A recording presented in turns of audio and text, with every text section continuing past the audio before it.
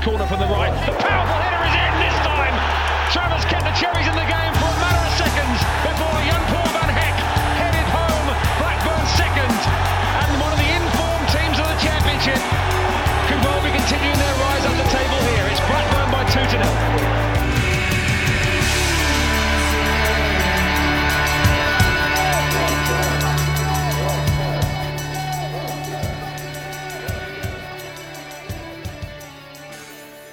Hello, welcome to episode 142 of Back of the Net, the AFC Bournemouth podcast. My name's Sam Davis, and this is the show which dissects the previous Cherries game, and by golly, we'll probably need to. After a resurgent Blackburn Rovers came to Dean Court full of confidence after their incredible run of games, and they continued that form thanks to a goal either side of half-time. Indeed, it felt like a dispirited AFC Bournemouth which failed to make inroads against a well-drilled and well-organised Tony Mowbray side. Were Blackburn good? Yes, they were. Were Bournemouth poor? Yeah. Is there cause for concern? Possibly. But in this show, it's all about working out the hows, the whats and the whys, and as ever, I can't do it alone. So, let's bring in the team.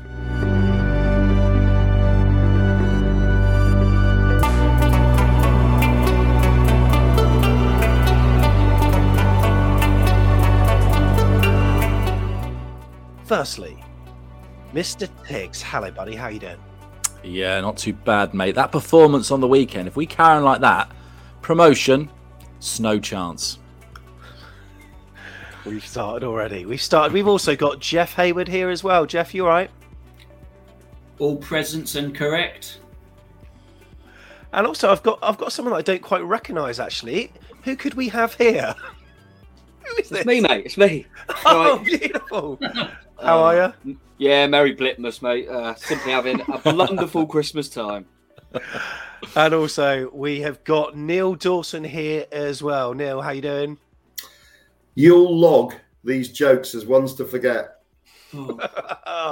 Very good. Well, it's all about the football balls today. And look, Tom, the league table isn't particularly pretty at the moment, is it? Look, we're still in second place. However, look at those colour charts. LDDDL.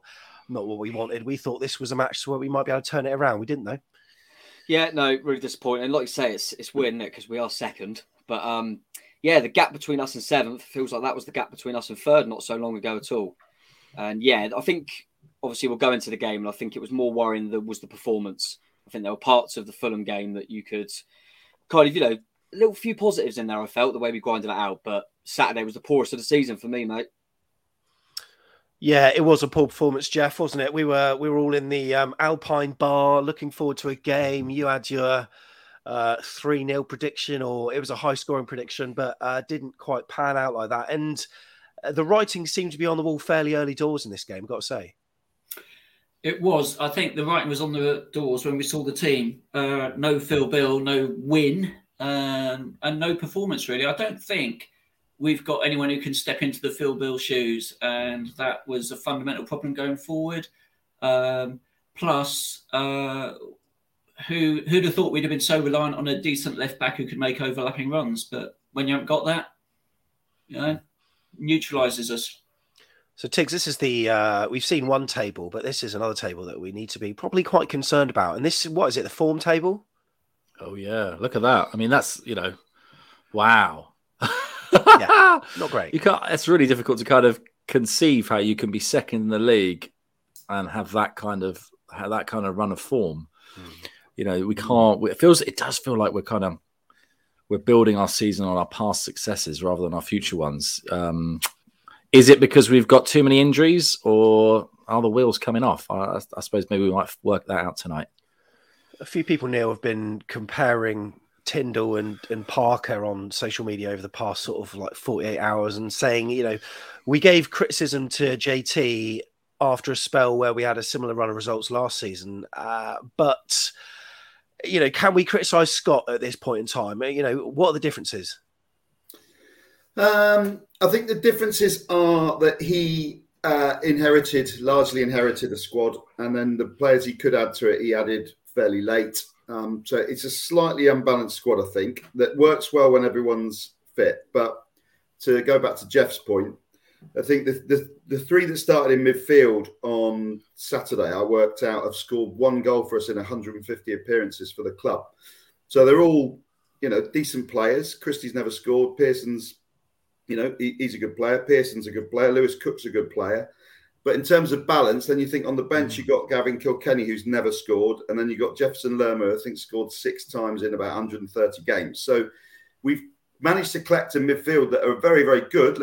We like them all as individual players, but it's not a balanced midfielder, because when you take Billing out of it, there's literally no one that's going to score, which means you're then, you're relying on a couple of wide players. So I think, to be fair to, last year we had Solanke, we had Danjuma, we had Brooks, we had a lot of goal-scoring players. Stanislas when he was fit. So I think that's why I give Scott Parker a little bit of leeway. It'd be interesting to see who he brings in January. But if the run carries on, he'll get the same criticism. What's quite scary, Tom, is that if we don't pick up a result against Middlesbrough, if we lose against Middlesbrough next Saturday, and to be fair, I wouldn't necessarily bet against it. We would be halfway through the season. Last season, after 23 games, we would have had 1 point fewer than what we'd have next week. I know this is all quite hypothetical. However, that's quite a concern for me. But what improvements have we seen this season so far, Tom? Let's be positive, because there have been improvements in some departments. Yeah, of course there has. I think up until late, and like you say, it is a blip. I think we've been more organised defensively. I think we've seen some of the youngsters come through and feel like new signings, haven't they? We're all saying about how much we're missing Jay-Z at the moment, and Anthony and him had a really good partnership, and I think that's something a lot of us have said as you lose a few players and you realise the partnerships then break down. Anthony doesn't look the same without Zamora behind him. Kilkenny's obviously come in and been brilliant as well. So there's been some... Dom Solanke's looked great as well. There's been a lot of positives. But of late, very little. And I agree with Neil, the midfield was so unbalanced. And what surprised me was we went to Fulham and he surprisingly played Marcondes when we had Billing.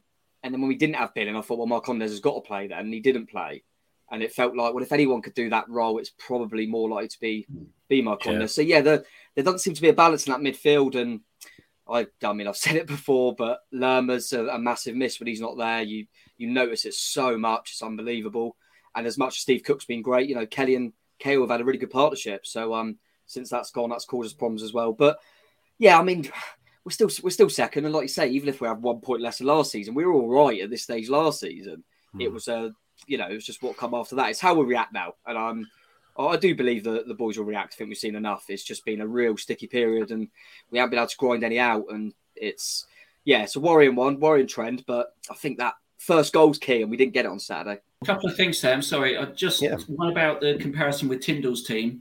Mm. Tyndall's team played very much as individuals. And one of Parker's strengths has been he's got this team playing as a team. What happened on Saturday, we quickly dissolved into playing like individuals because none of the players worked in combination very well. Yeah. And the second thing, I think, is that for whatever reason, Tyndall got the players shooting from outside the box last season, in that first half of the season, True. certainly. And 1 goal we've scored from outside the box this season?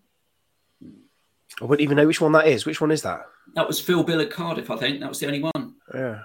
And you look at the amount of deep-lying defenders that we're going to come up against, unless you're going to shoot even and score from outside the box, it's going to be really difficult to break those teams down that sit deep against us. Mm.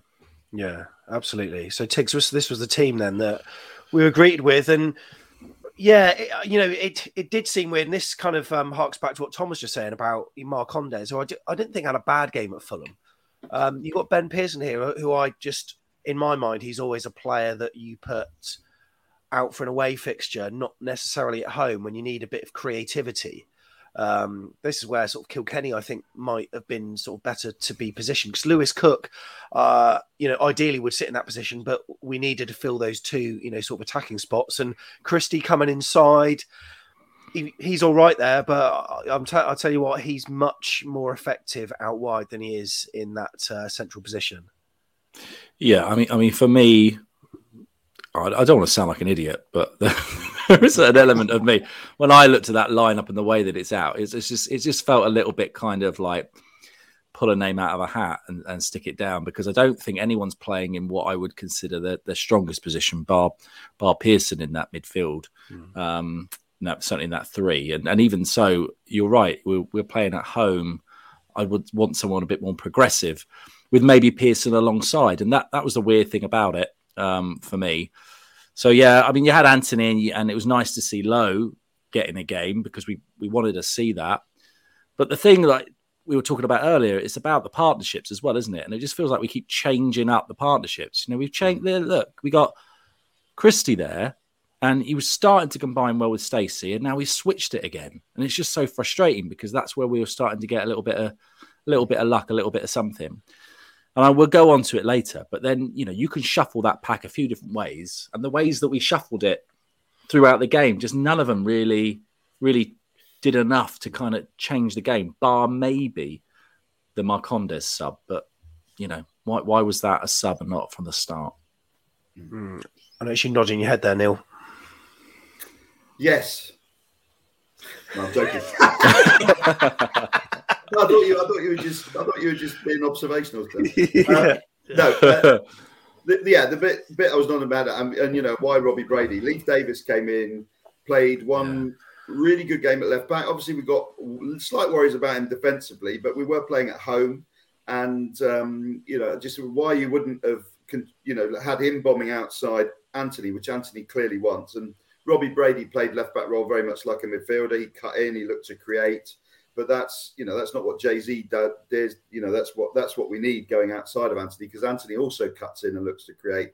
So these are the slight worries that you've got, is that, you know, we can all spot these things, and you think that surely people that work with the players every day would also be able to spot them. But I was nodding my head at Marcondes, who I thought, you know, is a player that can, in his career, can grab goals and unlock defences. And why you wouldn't put him in those midfield three, I do not know. And when he came on, I mean, he made that brilliant run where he just kept going and going, and then, you know, Lowe should have scored that. He took an extra touch that he didn't need to take. But yeah, so that's what I was nodding my head at. Marcondes had to really start. And Jamal Lowe out wide, Tom. I mean, it seems to be that his best games are when he comes on as sub. Yeah, he seems like that real impact player at the moment. I mean, I'm not sure where he most likes to play, to be honest. Him personally, it'll be interesting to know. We haven't seen him too much down the middle.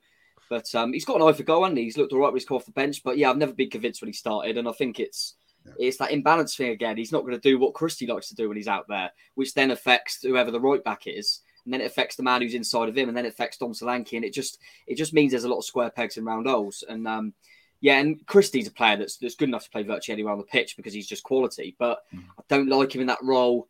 When you're frustrated, we'll probably go on to it, but in the game on Saturday, I felt like Dom was getting frustrated, so he was trying to come deep and get on the ball. And then Christie was getting frustrated, so he was going deep to get the ball. And you've got no one going in behind. The thing Phil Billing does quite a lot, sometimes we criticise him for it, but where he doesn't do as much going backwards, it means he gets closer to Dom. And I feel that I would have liked to have seen maybe Jaden or Lowe off wide areas try and get closer to Dom, because I just felt there was one point about 82 minutes, and I thought Dom is on his own. We've got less than 10 minutes to go here. Very isolated, and then it's just a spiral effect, like I say. And yeah, for some reason, Lowe's never looked that comfortable when he started games, has he? No. We didn't play well, but I actually thought Tony Mowbray outwitted Scott Parker. He got the Blackburn team was motivated. You could tell that from the first whistle. They pressed us really well in midfield and defended very resolutely. They were super organised. We played into their hands because of the slowness that we played with, and everything was in front of them, which made it easy for them. But actually, what was worrying was that Super Scotty Parker wasn't able to figure out a solution. Sort of, you thought 10 minutes after half-time we might be unlocking them a bit with Marcondes, but that soon fizzled out, and we didn't really have anything creatively in that midfield either. I wondered if Parker expected Blackburn to press us a bit earlier in terms of, you know, they didn't really press us until we got the ball into the midfield. I don't know if he was expecting a higher press, because we were just passing along our back line quite a lot. And then we'd get to the middle and they'd press us, and then we'd pass the ball back again. We just couldn't really get the ball up much at all. And the way that they broke on us every time, we were so flat-footed to kind of get a shape back, to get back into them. In some respects, we're quite lucky. I watched the highlights back, and the amount of chances they had, certainly in that second half, were a lot more than I remember, actually. Yeah. I feel the sort of midfield three were almost pivotal in terms of those were the players. I mean, had we had Phil Bill, he would have helped out Dom a bit more. Tom, also Jeff Lerma. I mean, you always say this, but you always sort of notice how much of a miss he is when he's not playing. Sometimes on the pitch, he doesn't do particularly much or doesn't seemingly do it, but things tick along quite nicely. But once again, he was missing. I mean, maybe you couldn't say that from the Fulham performance. I don't know whether he would have been, whether that would have been any different with him on then. I don't quite know, but I felt as though he was a big miss in midfield as well as obviously having some creativity in there too with Phil Bill. Yeah, certainly. I think you always get players like that. I always remember the promotion season. I always felt like Sermon didn't get enough credit, but you take him out, it's almost the glue in some aspects, I would say. But yeah, I remember speaking to Sam, and I always remember last season where we were doing all right with Woodgate, and we had Southampton in the cup, and Lerma was suspended, and we just could not cope. And felt he's one of them players that you don't appreciate how good he is maybe until he's not there. But yeah, I just thought there was a whole imbalance in that midfield, like we've all alluded to. Really, I didn't really get it. Probably a game where I felt like it was best for Kilkenny, and he doesn't play, and then he seems to play when I feel like, should he play in this one?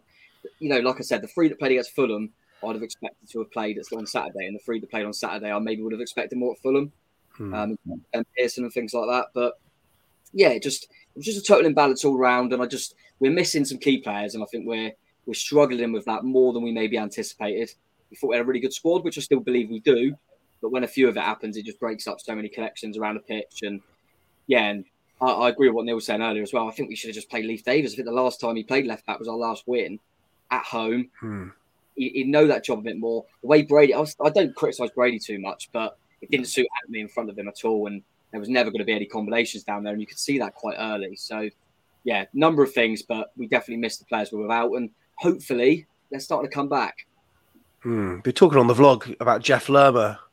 Jeff, an unfortunate miss, and we've spoke about this already with regards to what he said or did to the referee to make him ban some more. And loads of people on Twitter have been sort of making jokes about it this weekend, including Chris Temple.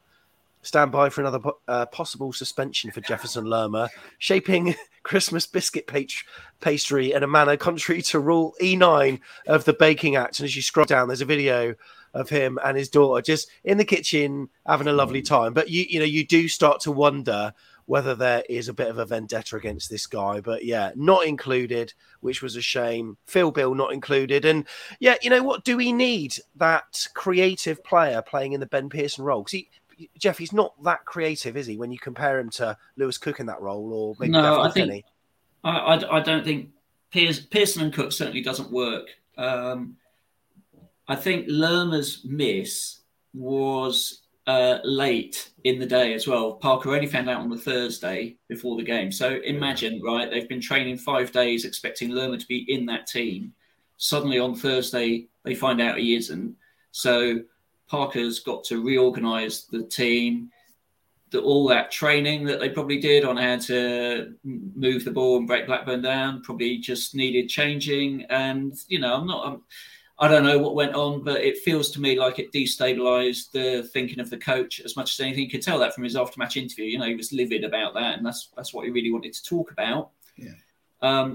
If you're going to play a midfield with some creativity, Christie is more creative when he's out on that flank than he is in the middle. Lerma and Kilkenny is the most creative / destructive partnership I think we've got. And then you've got Marcondes and Lowe as wild cards to come in off the bench. Other than that, if Phil Bill's not playing, it's a tough one to crack. Maybe we do need some signings in January. We do. Well, I think we always go on about how good our midfielders are because they are very good as individuals. But it's teams aren't built like that, and we only need one person out. The other thing which I think is interesting is it depends where you want your playmaker to be. So Scott Parker likes his playmaker to be just in front of the back four, which is why he likes that Kilkenny Cook role. Yeah. Personally, I'd rather have Lerma there, not necessarily playmaking, but just really covering and making sure nothing bad happens, and then giving it to two playmakers further forward, like a Billing and a Marcondes. That to me is the way you'd line up at home, and then away from home, you'd maybe put Pearson with Lerma and just play one playmaker, Billing in front of them. And that's the bit where I just think we don't, he's been back on already, Scott Parker, saying we're not going to deviate from what we do, etc., which is standard, Eddie Howe used to say it, standard management stuff. But I do think probably to really get the best out of this squad, we do need to deviate from what we do a bit. And that's effectively what we did against Swansea, wasn't it, Tom? Because Jeff Lerma was basically playing. Do you remember that time in the second half? We were 2-0 up, we were cruising, but whenever they had the ball, it almost looked like that we had 5 at the back with Jeff Lerma just like sitting there. So maybe that's what Neil was just saying. Yeah, I thought in that game, that Swansea game, I thought it was very clever. We started the game first 10 minutes or so. We were really under the cosh, and their wing backs caused us problems. And I think he looked at it and went, let's push Stacey and Leif Davis at the time up a bit further to go and collect with them, because their wing backs were causing so many problems. And then you could just drop Lerma back deep.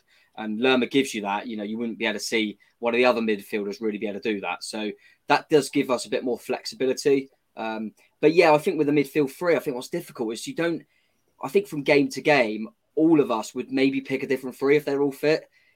We haven't, like Neil said, they're all bloody good footballers, but I don't think we've quite found the right combinations yet.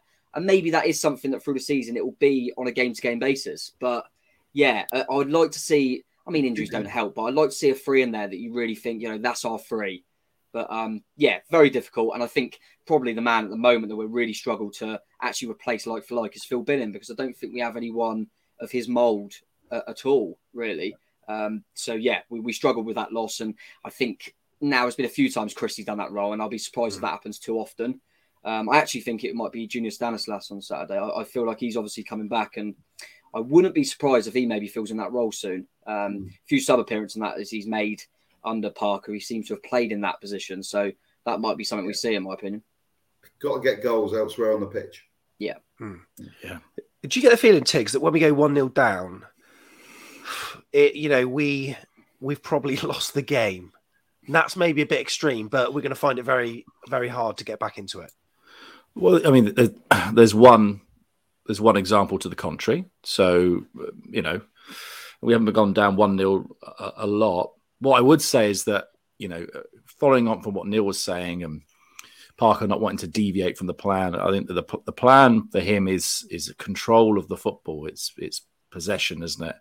And controlling the game. And you can't always take that route to score goals, especially when you're up against such a well-organised team like Blackburn. And, we can pass the ball around all we want, but, if we haven't got outlets that actually are making forward runs, and like Tom said right at the beginning, Dom Solanke was so isolated, there was nobody to peel the ball off. So yeah, if you're not going to change it when you're 1-0 down, then we're not going to get back into a game.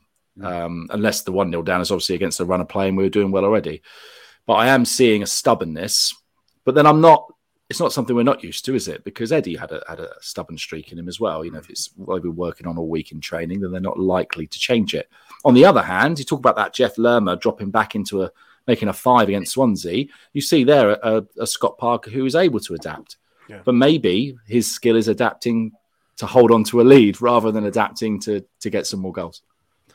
Yeah, and Blackburn did take the lead. It was Brereton Diaz. Well, it was a cross that came in. It was headed towards goal. I have no idea whether it was offside or not. A lot of people were saying it is, Neil. I don't know whether you've seen or heard any comments with regards to whether it's on or off. I've not seen anything. I've got a mate who sat in line with it, whose judgment I trust, who said that they were clearly offside. But from my angle, I never would have been able to tell. I was too far back from it. But Scott Parker said they looked at it and there were 2 offside. So it may well be there was an air of unfairness about it. But you just got to react from that, haven't you? So we didn't lose that game by one late goal. We went 1-0 down fairly early. That sort of, if you offered it to a manager, they'd say that's about the time I'd like to go 1-0 down. But we didn't really. It was how we reacted to it. But yeah, I think it potentially was offside. And it felt like we didn't really react to it. I mean, I know Lewis Cook had a shot before that was kind of blocked off the line, but other than that, we did. Christie's miss. Christie. Was that a 1-0 down? Or we was that? Yeah, it was.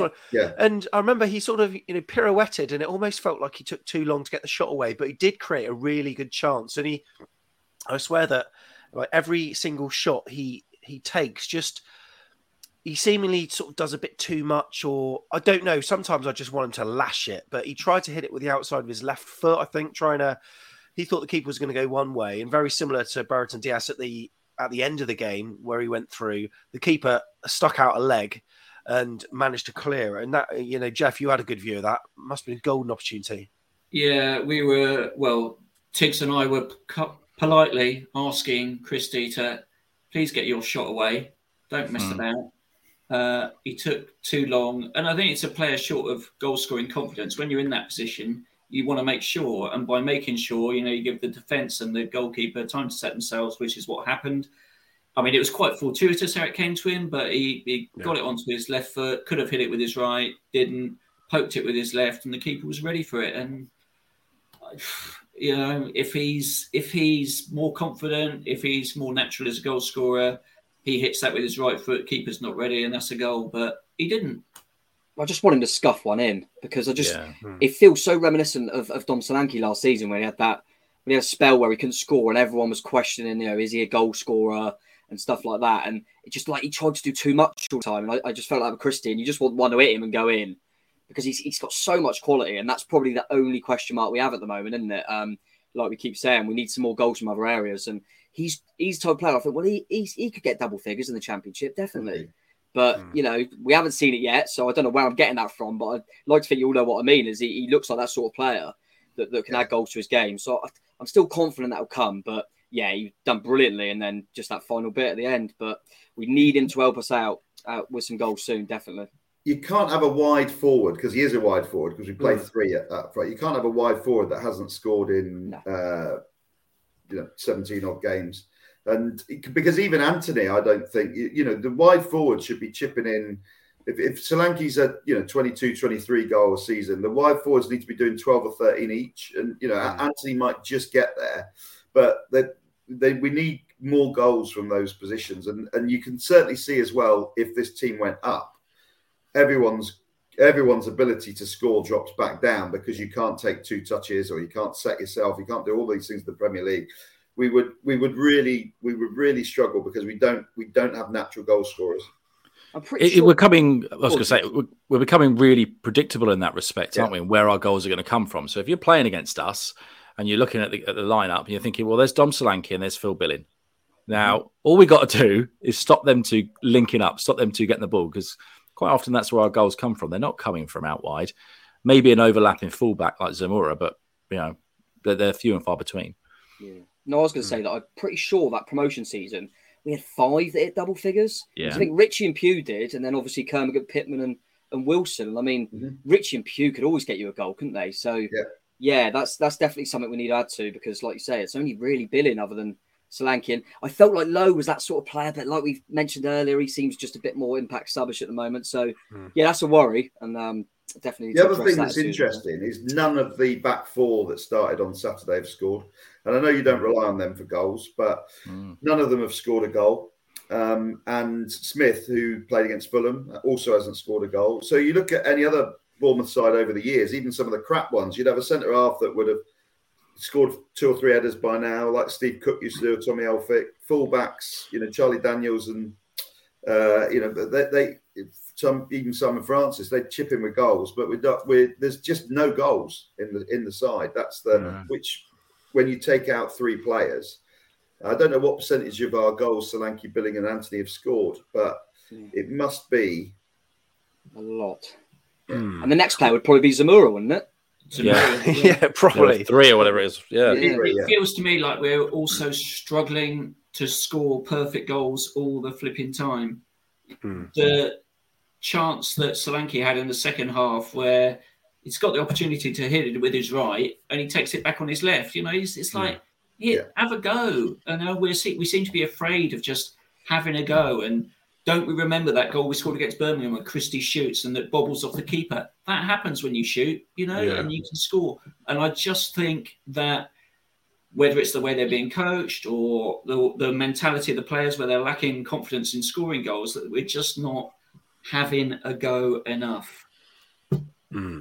Tom, you were mentioning the combinations on the pitch earlier, and when we've got those combinations working, we work well as a team. But you can maybe forgive the left side because Robbie Brady, I think, didn't particularly perform overly well. But then Jack Stacey, he's been. I don't know what's happened to him, but he's been fairly poor of late, and I honestly don't know why. And I think, with him not performing as well, I mean, you could argue that maybe with Jamal Lowe in front of him, maybe there's not that partnership and he doesn't trust himself to go forward, perhaps. I don't know, but he's a player whose form has dipped somewhat.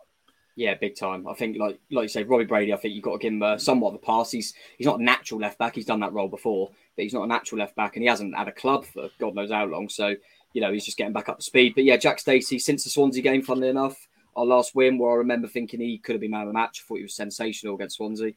And I don't know what's happened since. I just think he's been so average. It's unbelievable. I always felt we've probably got two best right-backs in the league competing. And obviously Smithy's injuries have been a problem. But Stacey's been awful, in my opinion. I think defensively he hasn't looked great. I mean, we talk about the Lerma red in the game before and the home game before, and that was his bad pass that started that off. And I don't know if it's an instruction or not, but he doesn't seem to be bombing on really as much with as much intensity of late. I don't know if that's a confidence thing or an instruction from Parker, but yeah, he's a player that I thought, he's kind of the first player that I thought he's kind of knocked Smithy out. But if Smith was back now, I don't think it would even be a question, to be honest. I think Smith's leaps and bounds ahead of him the way he's playing at the moment. But hopefully that is just a dip in form like it is for the whole team. But he's worried me lately because I've just thought he has just looked really below par. There's something not right there. I think all aspects of his game have gone down a lot. Derby game, I remember, was his fault for two of the goals, wasn't it, as well? Yeah. This is on our run. He's had some really, really bad games. And yeah, I hope he can switch on soon because it sounds like Smithy's going to be back out for a little bit. So just before half time, then we had that chance. Tom, whilst you were speaking, then I mean, when you saw Dom Solanke go straight, or have you even seen this? Because you're probably out in the concourse at this point in time, were you? I've seen it, but I done the usual. I went out, thought we'll probably score now, but it didn't happen. So that didn't even work this weekend. Right, Tom. Yeah, I've seen it back. All right, you've played football with me many a time, right? So when I cut in from the left-hand side and I'm in this position, what do I do? You'll do a little drag over there, wouldn't you? Yeah, exactly. You know what?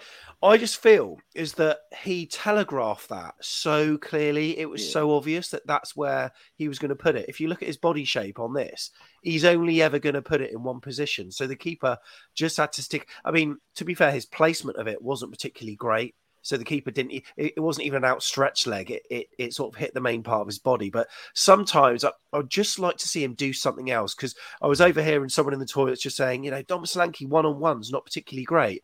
And sometimes I just wish he'd open himself up and then feign and then tap it in with his left foot to an open goal. But I don't know. He just sometimes he's really frustrating in those positions. But then like other times that goal at Birmingham where he. Fought off his marker and he was right next to him and managed to scoop in a shot at a really tight angle. Sometimes he's incredible. Just, feel like his consistency, Neil, is just not quite there. But, I mean, I'm sure we'd all be saying completely different if that Christie chance went in and then a chance later on went in. We'd have probably all forgotten about it, eh? Yeah. But I think he's not, he's been excellent this season, one of our top three players, but he is not a natural goal scorer because we've all seen enough natural goal scorers in our career. What we've got is a team that plays very much to him and his strengths, and he's got goals from it. But Callum Wilson, Brett Pittman was probably the best one-on-one player we've ever had.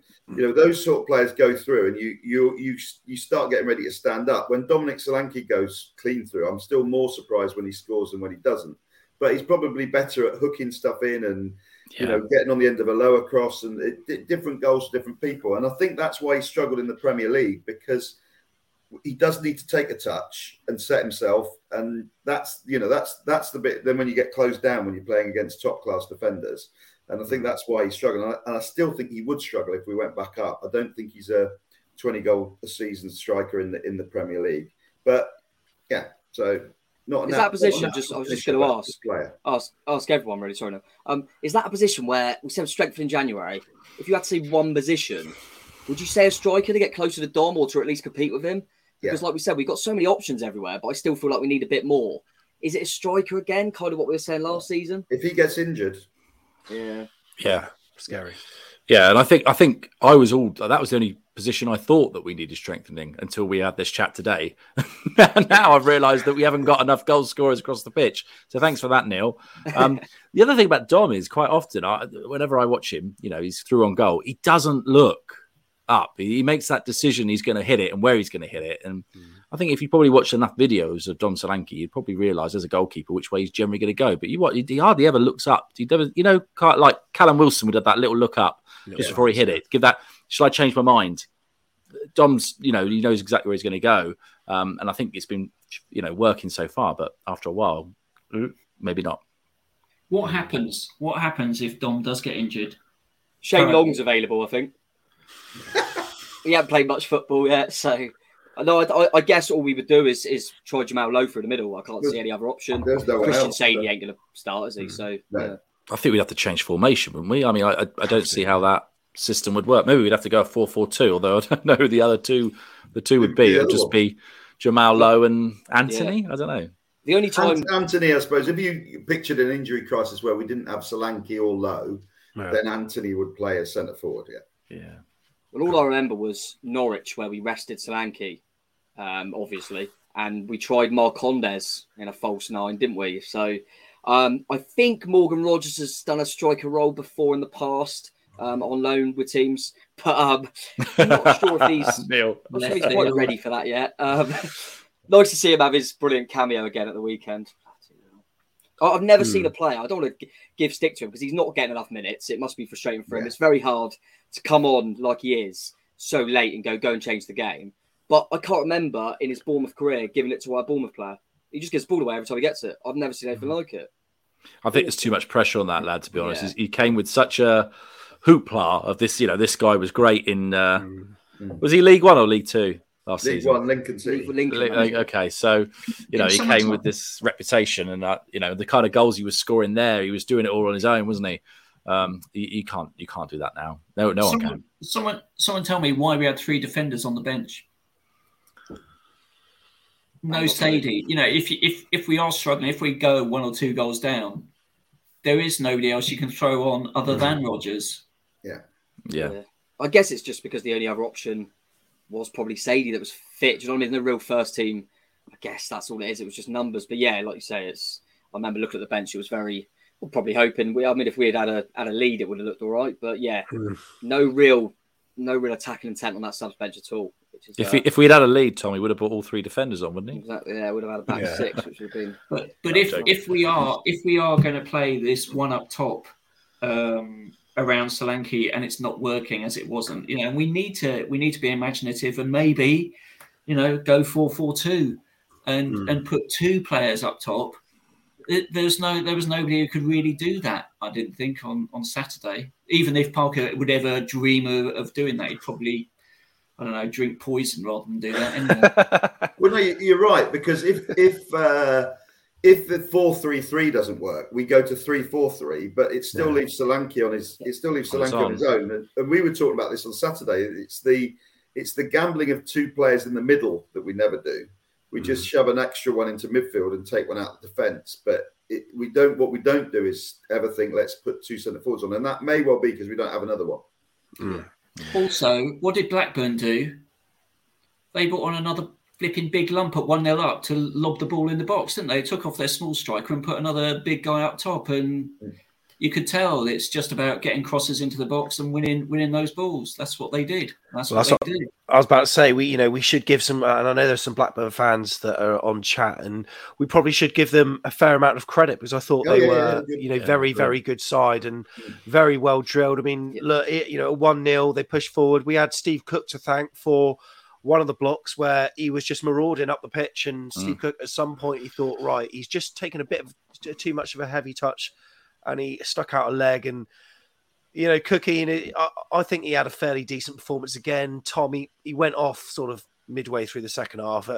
It's blamed on a calf injury, not so sure, because he seemed to be walking absolutely fine. Maybe he's just looking to give Lloyd Kelly some minutes, I presume, ahead of bringing him back for the next game at Middlesbrough, perhaps. But once again, I thought, Cookie had a solid game.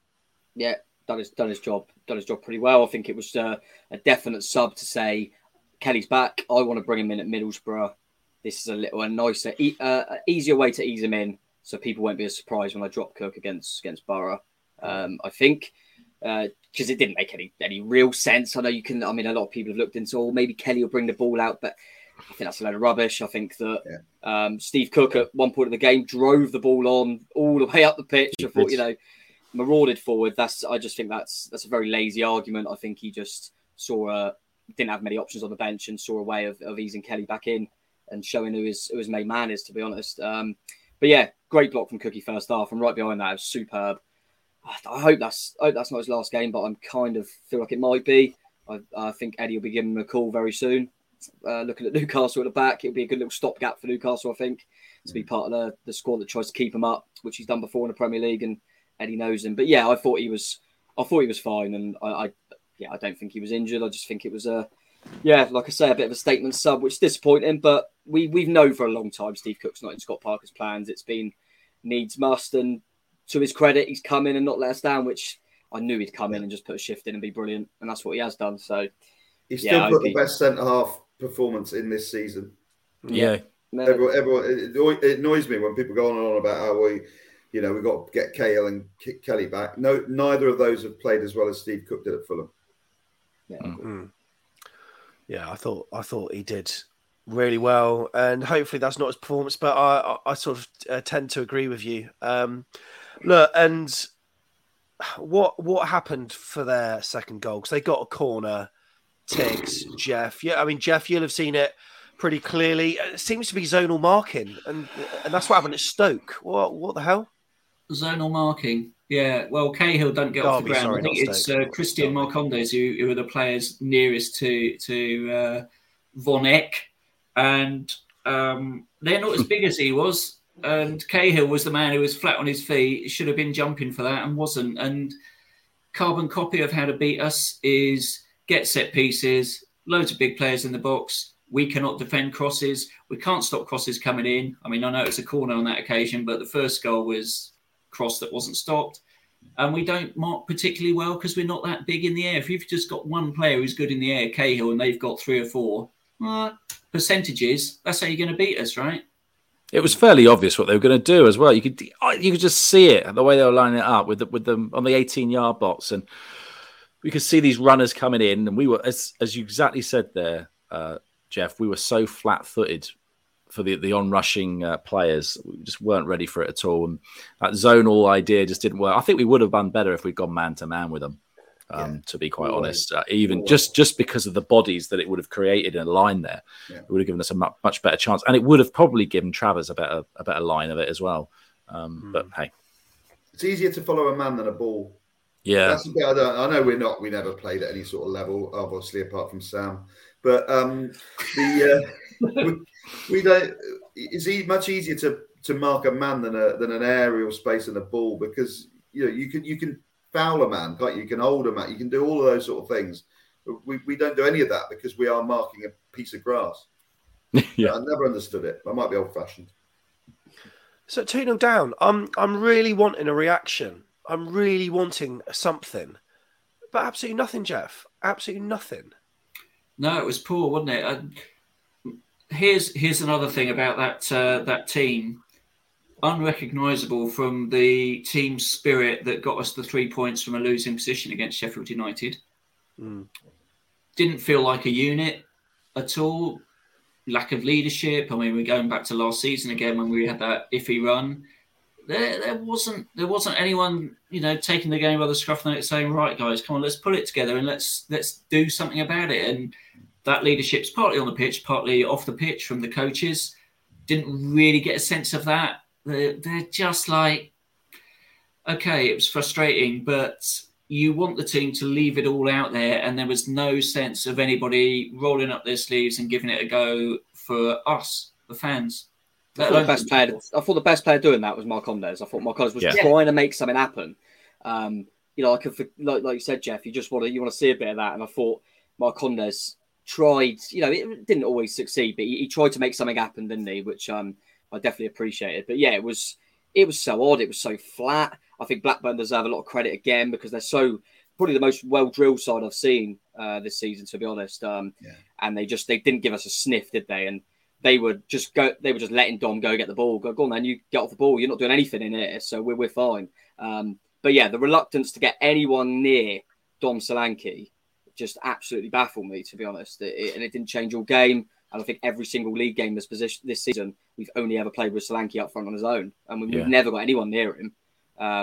We'll try to get someone kind of partner with him or whatever. And yeah, it was odd. And then, like we said, the sub of Steve Cook, and then just putting Brady out on the right and just trying to do it just didn't seem right. And it never in that game did I think we were going to score, to be honest.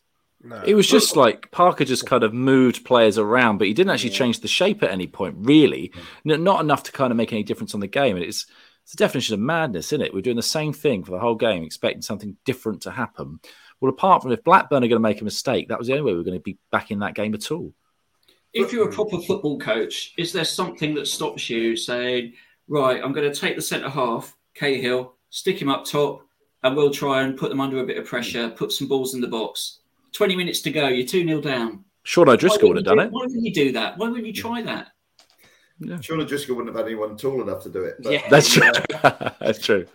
The thing I tell you what always amazes me about football, and I was thinking about it a lot on Saturday night, is I can't see us beating Middlesbrough and QPR in my head now. I can't see it. Whereas if you'd asked me 5 weeks ago, I would never have seen us lose.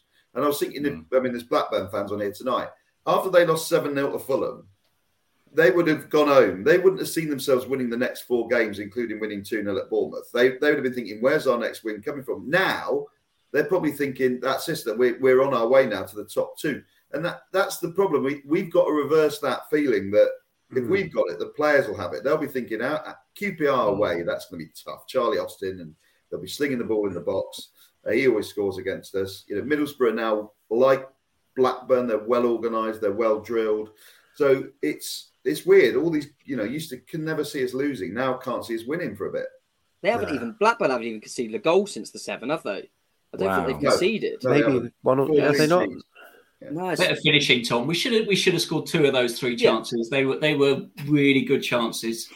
But in terms of their shots, though, to bring up the stats, I mean, we had more shots than them. I think we had 16 to their 11, but it didn't feel like that. How do we have 16 shots? I know. It did not feel like that. I mean, you can see one of our shots is actually the own goal. You can see that little bit of orange there you can do, like, on the left-hand side there. So I think you can maybe reduce it by 1 because that's not a shot, is it? But there they are. And, look how far. I mean, that's Lewis Cook's one, the one that's far out. We had a couple from quite a way out. But that goes back to what Neil said earlier, isn't it? I mean, we haven't got the personnel. We haven't got players who can shoot from that distance and expect to score a goal because you look at their record, as players, and they're not young men. They're not, it's not Gavin Kilkenny we're talking about on that pitch. These guys have played a lot of league games between them, as Neil said, and they're not scoring goals. So, I mean, the Lewis Cook one, it was literally just, hello, here you go, goalkeeper. Let me just kick it to you. And did 2-0 flatter us? Because they could have made it 3. They could have made it 4. I mean, the sponsors have got to name a man of the match, and they went for Gary Cahill, but I can't see past Travers, Neil, because he kept us in it. I agree. I mean, his save was a superb because was it Brereton Diaz? Yeah, when he was through. The famous Chilean Lancastrian. He went. He's a handful, isn't he? So you can see, they'll be hoping they can hold on to him, I bet, because that's the problem, isn't it? It's that people go sniffing around him. But he put a shift on. I didn't realise he could move so quick, but I guess he was up against Cahill. But he properly went through, and that was a superb save with Chavez's legs. Very, very good. He was definitely man of the match. I think if I was given the man of the match, I was so angry, I would have just given it to Steve Cook just to put two fingers up to that substitution. I agree. That's what we said. Yeah, I wanted that to happen. Yeah. That or even a Marconda or something, just to kind of say, this is how pissed off we are. But I'd have liked Cookie to have got there. I thought he went off. But it was kind of a default man of the match. It should have been Travers, I thought. He probably kept the score down. Like you say, you show them stats, Sam, and it makes you feel like 2-0 was quite good for them. But we watched the game and the eye test does a lot more than stats, doesn't it? I mean, 2-0 was flattered us more than it did them, definitely. 69% possession or something as well. Possession for possession's sake, it seemingly we didn't really do much with it. They were better with it, and sometimes I sort of wish, Jeff, that we could do that. Football is a different game to how it used to be. We still play with the ball 11 against 11, right? But not jumpers for goalposts, thank God. But what's different now is a team that counterattacks has a better chance of scoring goals than a team that's got 69% possession and just passes it slowly along the back all the time or across the midfield. That's meaningless. What Blackburn did so well, I thought, was when they sniffed a chance, they got the ball forward quickly. Barrett and Diaz made some really good runs, pulled us all over the place. They created opportunities because they were playing against a disorganised defence. When did we get that chance against them? Didn't happen in the game, really. I can't remember a chance where we actually broke on them. Maybe once or twice we kind of counter-attacked. But unless you're doing that, if you've got no creative player in midfield with all that possession, which Manchester City have and do that a lot, you're not going to create chances. And that is the difference. We are not quite... we're nowhere near Manchester City. We're not quite good enough, even in this division, to dominate a game with that much possession and create enough good chances to win games against a team like that. Yeah, very much so. All right, well, let's take a breather and get the opinion of Morgan Scott, who submitted his video after the game. I think in the first 20 minutes, I thought we were pretty okay at times. I thought I was wondering when we were going to pounce on the opportunity of scoring. It didn't come. It was unfortunate, but their defenders early on looked really shaky around the back. Don't know what they were doing. We were pressing very high, and then they grew into the game. Obviously, I think the first goal, that was from my angle, and from what other people have said, it definitely offside by far. And then the second goal was, unfortunately, I think we just lacked a little bit of legs in the final few minutes, and that was enough to see them over the line. They started to stop the game. They were very good at what they were doing. I'm normally try to be positive, but the referee had a terrible game as well. I know referees, obviously, it's their job. They're trying their best, but it's by the worst officiating I've seen in a very long time. I thought he was very, very bad. But it's all smiles. It's Monday. It's a new week, new beginnings, and hopefully 3 points against Middlesbrough on Saturday. Up the chairs. Up the chairs. Cheers, Morgan. And look, the referee, we haven't really mentioned so far. No. And there were boos at full time. I don't know whether they were for the players or for the officials. A lot of fans on the forum seemed to think it was more geared towards the officials. What did you make of his performance? Because it seemed to be not the best.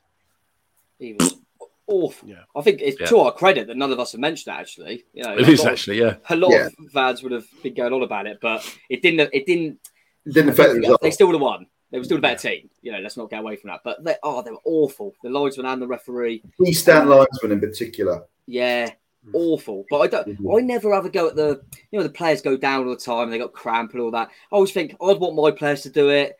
It's what happens. Yeah. But that's the referee's job to not let that happen. Go over there, book it. Travers at Fulham got booked after an hour for time wasting. And he didn't do it again. And I don't understand why they just let him get away with it. I'm not surprised Blackburn kept going down and doing all that stuff. We'd want the same. But I thought the official, I don't even know who was the ref. He's bloody useless. Yeah, quality of championship refereeing, though, it's not great. And you watched the Norwich Man United game yesterday. There's a Norwich defender in exactly the same position as that Blackburn defender who holds Solanke down in the first half. Ref gives a penalty because it's Ronaldo and he falls down. We get nothing. And that's what you get in championship refereeing. There's no VAR. They don't take risks. They're not going to give you a penalty unless you get shot going into the penalty area. And really, Do we expect any different? Do we expect any better from that level of officials? I don't think you can moan about it. I don't think you have the right to moan about the refereeing in this division. It's going to be bad. I think he was a Premier League referee. Didn't he get demoted? Simon Hooper, yeah. I was going to say the referee's either Robbie Sargent or Simon Hooper, depending which way our graphics work. Well, if Robbie had been ref, we'd have been 5-0 up. But look. I mean, I think I read David Whitehead on the forum. He said, "Look, flip it around, right? Fulham have drawn 4 in a row, right? West Brom are still 3 points behind us with an inferior goal difference by some margin after we've taken 6 points from 7 games." And bear in mind also that we've had some very influential players, which it's weird to say that because they're players that we didn't want to rely on at the start of the season, like Jordan Zamora, that now we're relying on. How times have changed. And, they've been missing in all those 7 games. So maybe we're being a bit doom and gloom, Tom, because on another day we could have been 2-0 up at half time because at the end of the day, their goal that they did score, had it not been for Ben Pearson being there, it might not have gone in. Are we a bit glass half empty this Monday night? I think yeah, you can look at it whatever way you want. I mean, we'd be disappointing since the Swansea game, so we're going to be disappointing in our views. But that's championship. It's the championship. I think I come out after the Reading game and I was going, I don't think we'll ever lose. And it's like Neil was saying, it changes so quickly, doesn't it? And I don't know why I'm surprised because it's the championship and. Results. Some of the results that go on the championship is absolute madness, and that will continue right to the end. And whoever's the most consistent will be the team that goes up. And we just got to fight. If we react quickly, if we can react at Middlesbrough, I'm with Neil. Like I say, at the moment, I think, how are we going to win at Middlesbrough? But yeah, we put a few results out of the bag, and we're still in a blooming good position. So we're top of the league if we beat Middlesbrough. We're top of the league. Yeah, exactly, for an hour or so, but. It's all about, it's the same with all football fans. It's all about the direction you're travelling in.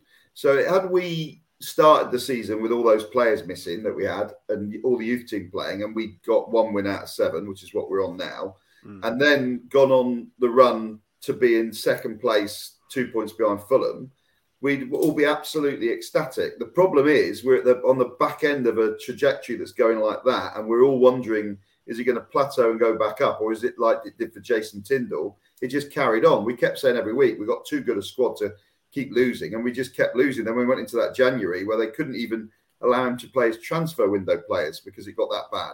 So that's the problem we've got, is that at the moment, we just do not know where we're going to go next.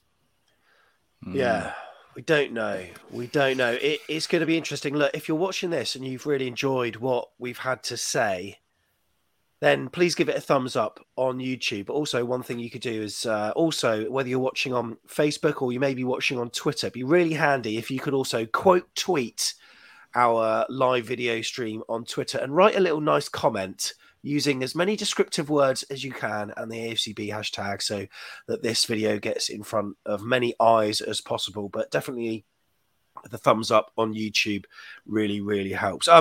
Anyone got any closing thoughts or comments? Tom, is your main man back for Middlesbrough or not? Is this another one that he's going to miss? Yeah, I saw that Sheffield United and QPR was postponed tonight. I'm sure that was his fault as well.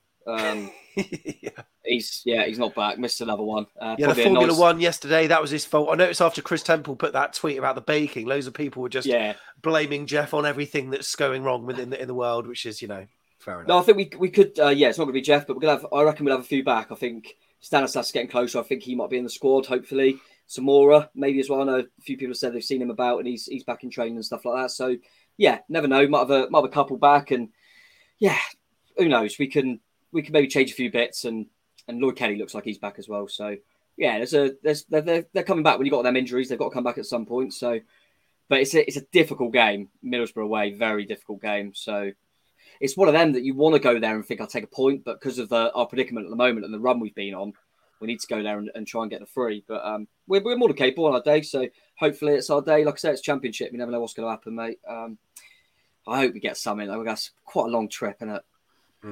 Very much so. Very much so. Tom, cheers for tonight, mate. Cheers, mate. Jeff, any closing remarks, or are you done? I think we need the Fab 4 at the back together. Kelly, Cahill, Zamora and Stacey. because didn't they keep a number of clean sheets away together at the start of the season? So let's have a clean sheet at Borough and see what happens at the other end. Maybe we'll get a 3-point turnaround that we won't expect. Maybe we'll just get a 0-0 draw. I mean, I feel sorry for all the fans who've got to do that 11-hour trip up there or whatever it is for a 0-0. But actually, that would be a decent result in current run of form. Yeah, very true. Cheers, Jeff. Tiggs, it's been a pleasure, mate. Thank you, buddy. I think I'd always take a performance over points. On this kind of trying to get back into it, trying to get back onto good form. But I don't think this team's going to work like that. I think, we're going to have to try and get some points before we start getting good performances. I think we have to get a little bit lucky to get the ball rolling again. But as we know from the start of the season, when we were playing, the kids, once we can get our mojo back, we can get rolling, I think. I hope. Got to talk about Christmas efforts here. I didn't have a shirt on, so I just put the hat on last minute. Tiggs, solid effort. Jeff, nice to see you. I've got a Christmas jumper after Saturday. Tom, as ever, quality. Neil, can I just tell you, is that a Toby Carvery Christmas jumper? Neil's his own sponsor for this show. Toby Carvery, home of the roast. Wow. This programme was brought to you in conjunction with Toby Carvery. His roast beef. It is. I used to work for their parent company and they dish them out like confetti, and I've never been one to turn down a freebie. Yeah. Can I ask Neil, before we go, just a really important question. If you were in the line for a Toby Carvery, what are you going for, mate? I always have one of each. Nice. A man of variety. I like that. What, one roast potato? No, I always have a bit of each beef. But I did see a tweet the other day that Marks and Spencer's favourite Christmas complaint they've had so far was from a woman in Swansea who complained that her 3-bird roast didn't have any beef. Oh my goodness, love it. Well, next time I'm at Toby Carvery, I'll have some Brussels sprouts, I'll have some parsnips, I'll have some potatoes, and I'm going to ask for a jumper as well. See if they've got one. If that's not there, I'm going to be very disappointed. Neil, thanks very much for tonight, mate. Thank you. This is Tommy Alfick, and you're listening to Back of the Net. There we go then. Long old trip to Middlesbrough next weekend. Cannot wait for that. I'm actually going up on the Friday, staying in Newcastle, and then hot-footing it to the Riverside Stadium on the Saturday morning. So thankfully, 1:15 a.m. pick-up from Weymouth for me. I mean, that's absolutely ridiculous, isn't it? But anyway, if you're travelling, well done to you, you absolute legends.